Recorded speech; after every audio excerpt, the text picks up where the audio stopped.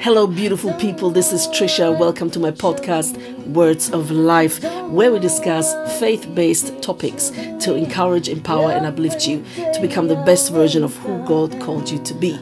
Now, have fun and listen to the episodes.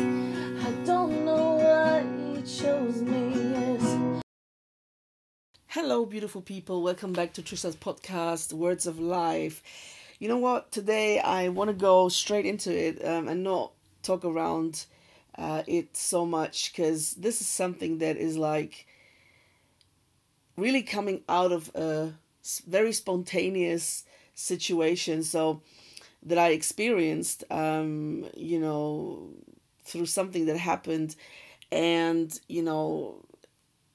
I'm not going to go into details what happened and, whatever.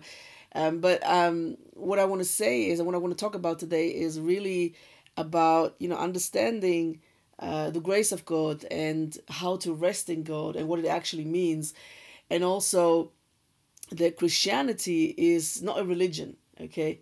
And Christianity is God coming to us and God wanting a relationship to us. And it's not about do and don'ts. It's not about the law or law keeping. It's not about, you being saved because of your performance or how well you do in life and how well you keep the laws of God. That's not about it. That's what it's not about that. Okay.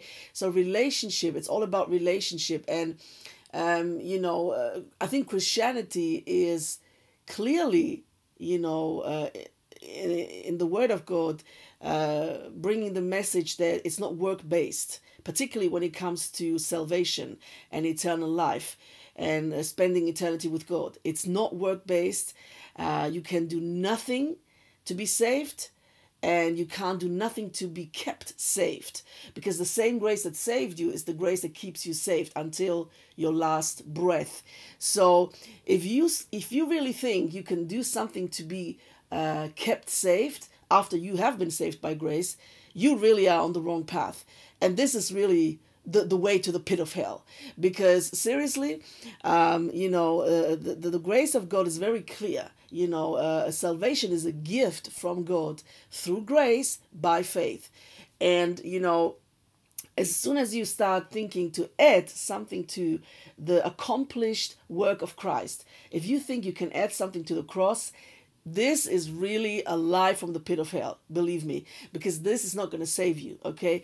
What is going to save you is if you believe in Christ Jesus as your Lord and Savior, if you receive Him as your God, Lord and Savior, then you are saved, period. If you believe in Jesus Christ as your Savior, that's it. That's all you need to have to be saved and to live in eternity with God, okay? Because the Bible, again, is very clear about that. There's nothing you can do to be saved other than receiving Jesus Christ as your Lord and Savior, period. Okay. And when it comes to works, there is obviously a verse that, speaks about works, and, where it says, for example, faith without works is dead. This is, taking out of context. And also this doesn't mean that this has anything to do with salvation, okay, or how you get to heaven.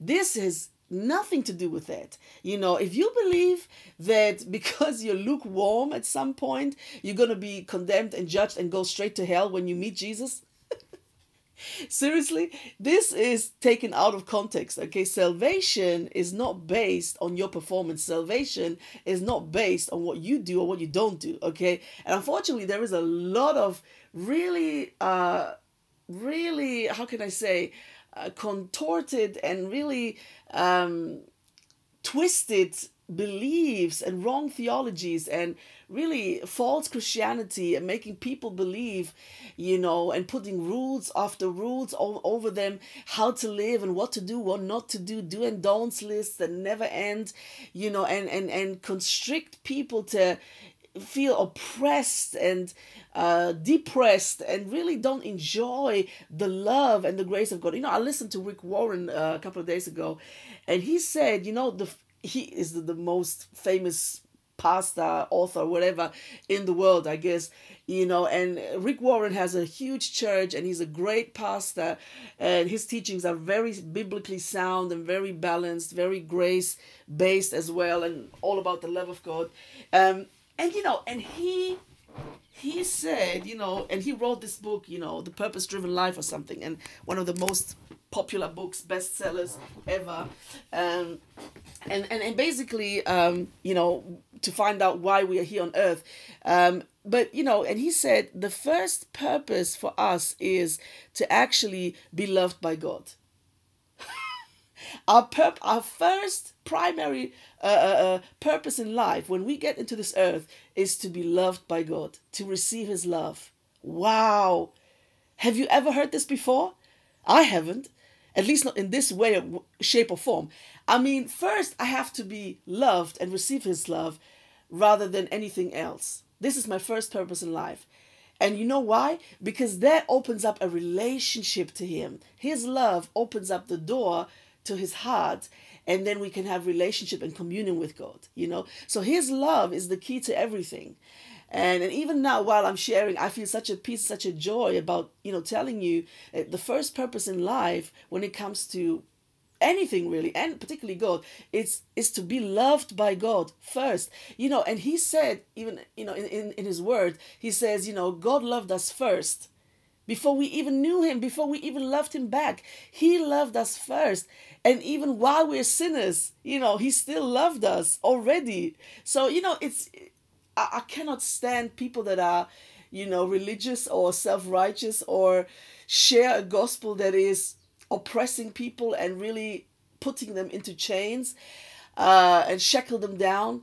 Rather than, freeing them and unclip their wings and make them fly and enjoy the love of God and enjoy the peace of God, enjoy the rest of God.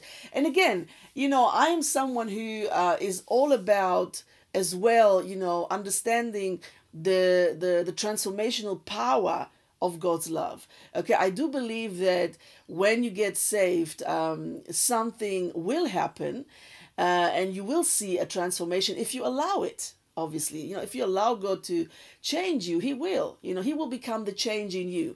So as Paul says, no longer I live, but Christ in me. So obviously, it's not about us anyway and anymore or ever. So it's all about God anyway. But, you first have to receive God's love, understand God's love, and then apply it to yourself, to love yourself and love God back, and to love your neighbor as yourself. So, but if you don't have a revelation about God's love and God's rest, you will never live Christianity the way you're supposed to live. And only based on that truth that God loves you and that, his grace is all sufficient and his rest is all you need to live your daily life, only then you can really live out your purpose that God specifically and tailor-made for you, that he tailored specifically for you.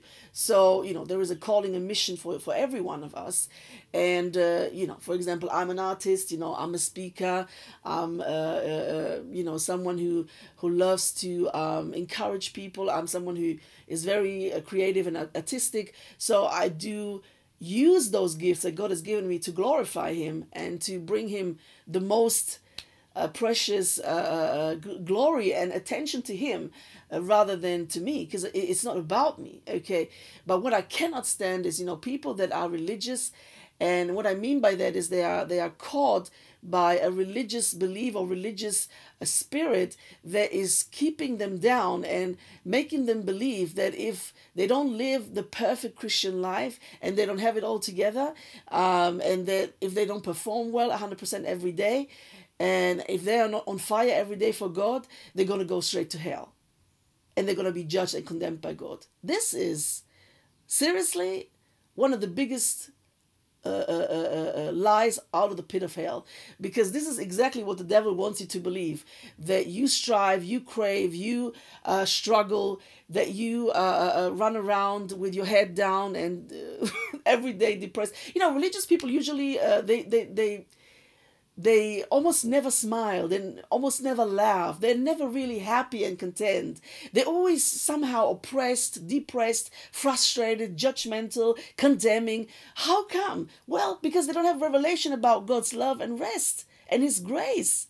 that sets you free from every religious belief. And there was a professor that I used to love and I still love. I don't even know if he's still alive, but he was a brilliant, amazing teacher of the Word of God. And he said, every 2-3 years, the wood of self-righteousness will grow back on you.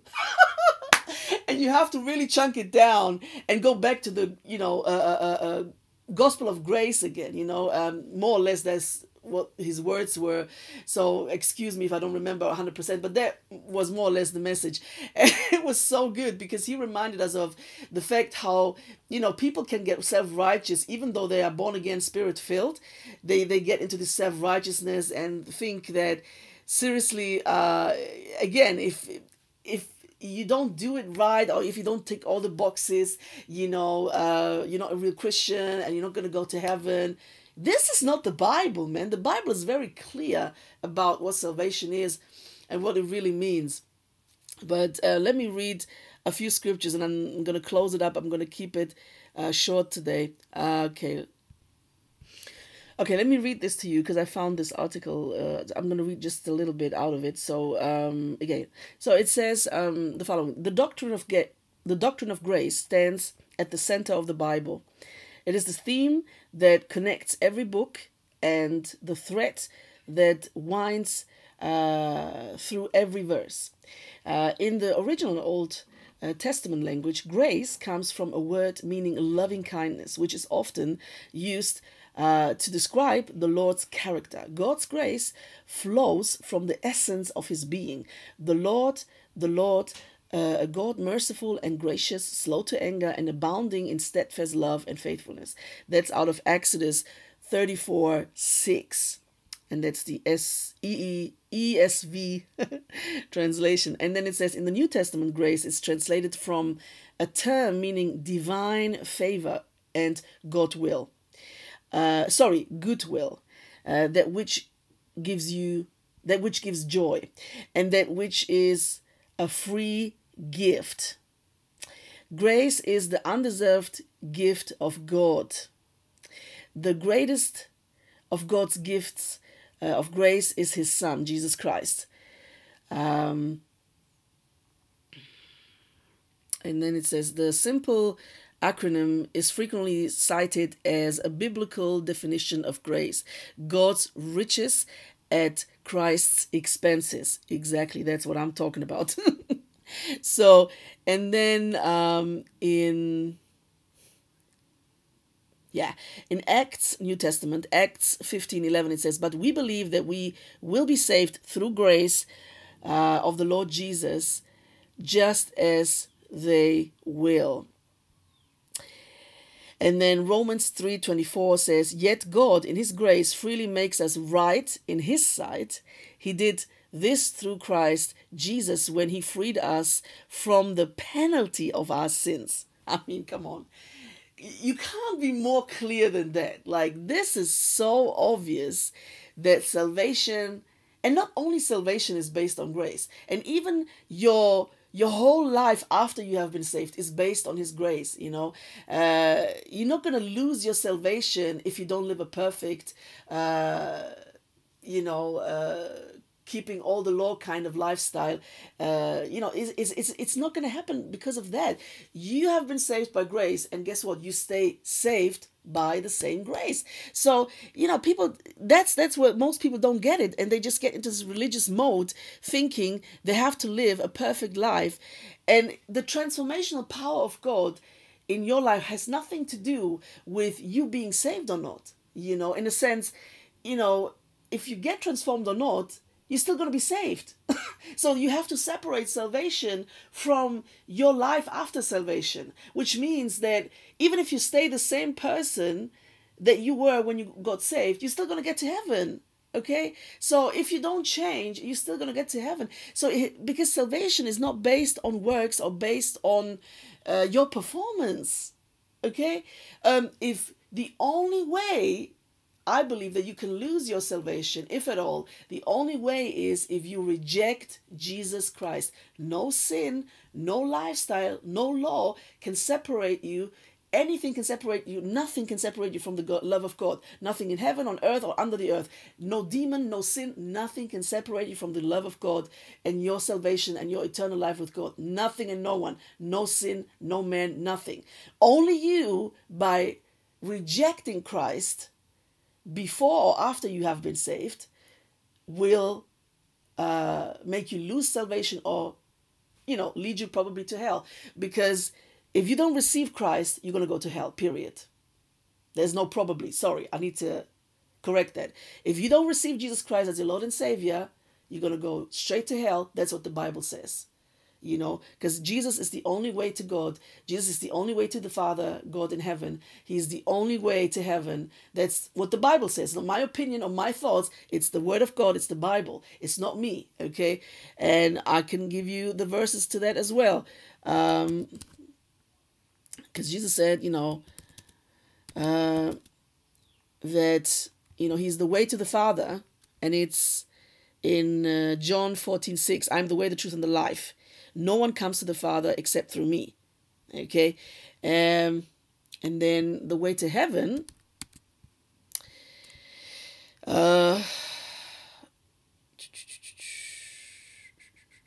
it's the way to heaven. The verse for that, 1 second. Yes, and in John 3:5, Jesus answered, "Verily, truly, I tell you, no one can enter the kingdom of God unless they are born of water and the Spirit."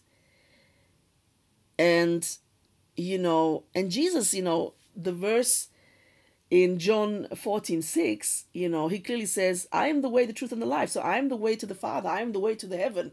So, there is no way. He is the door. There is, again, another verse that, speaks about Jesus being the door. Let me pull that up. That verse, I think it's John 10. Yeah, John 10:9, where it says, "I am the door. If anyone enters by me, he will be saved, and will go in and out and find pasture." Come on. Or in verse 11, he says, "I am the good shepherd. The good shepherd gives his life for the sheep. But a hireling, he who is not the shepherd, one who does not own the sheep, sees the wolf coming and leaves the sheep and flees. And the wolf catches the sheep and scatters them. The hireling flees because he is a hireling and does not care about the sheep. I am the good shepherd, and I know my sheep and am known by my own. As the Father knows me, even so I know the Father, and I lay down my life for the sheep. And other sheep I have which are not of his fold.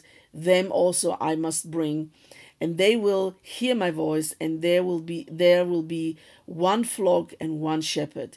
So, and this was John 10:9-16. I read the whole, well, not the whole chapter, but, a chunk of the chapter. But anyway, so all of that to say, that, Christianity is not work-based when it comes to salvation. Work-based when it comes to lifestyle, I'm not sure about that either, because, again, it's one thing to serve God and to do it out of love, and I don't see this as work, but as a privilege, as an honor. Okay, so I don't like the word work or work-based. It just doesn't sit right or well with me. So I'd rather say, we have the privilege and honor to serve God, and we are His ambassadors, meaning His representatives on the earth, to reflect Christ, His grace and His love mainly.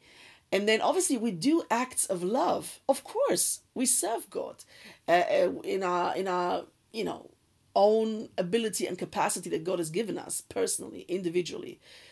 So this is one thing, but I just don't like the word work. It just doesn't. I don't think it reflects fully the heart of God, because Jesus says, if you love me, you will obey me. But he clearly sits the big word LOVE before it. He says, if you love me, you will obey me.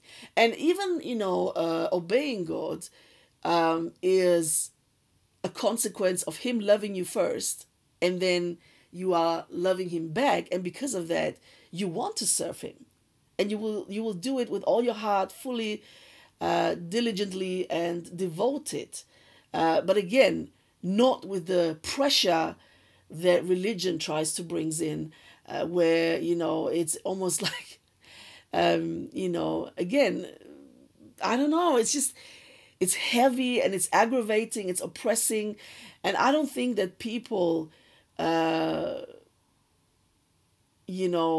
want to feel like that. And that is not how God wants us to feel either. God wants us to feel loved, accepted, and free. Free to do his will, but under the wings of his love and protection. All right? God bless you. Thank you for joining and listening to my podcast today, Words of Life, where we discuss and talk about faith-based topics. Every episode is meant to encourage, empower, and uplift you, and to become the best version of who God intended you to be.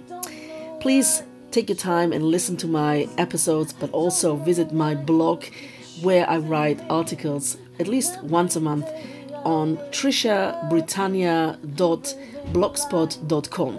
trishabritannia.blogspot.com. Thank you and have a lovely day.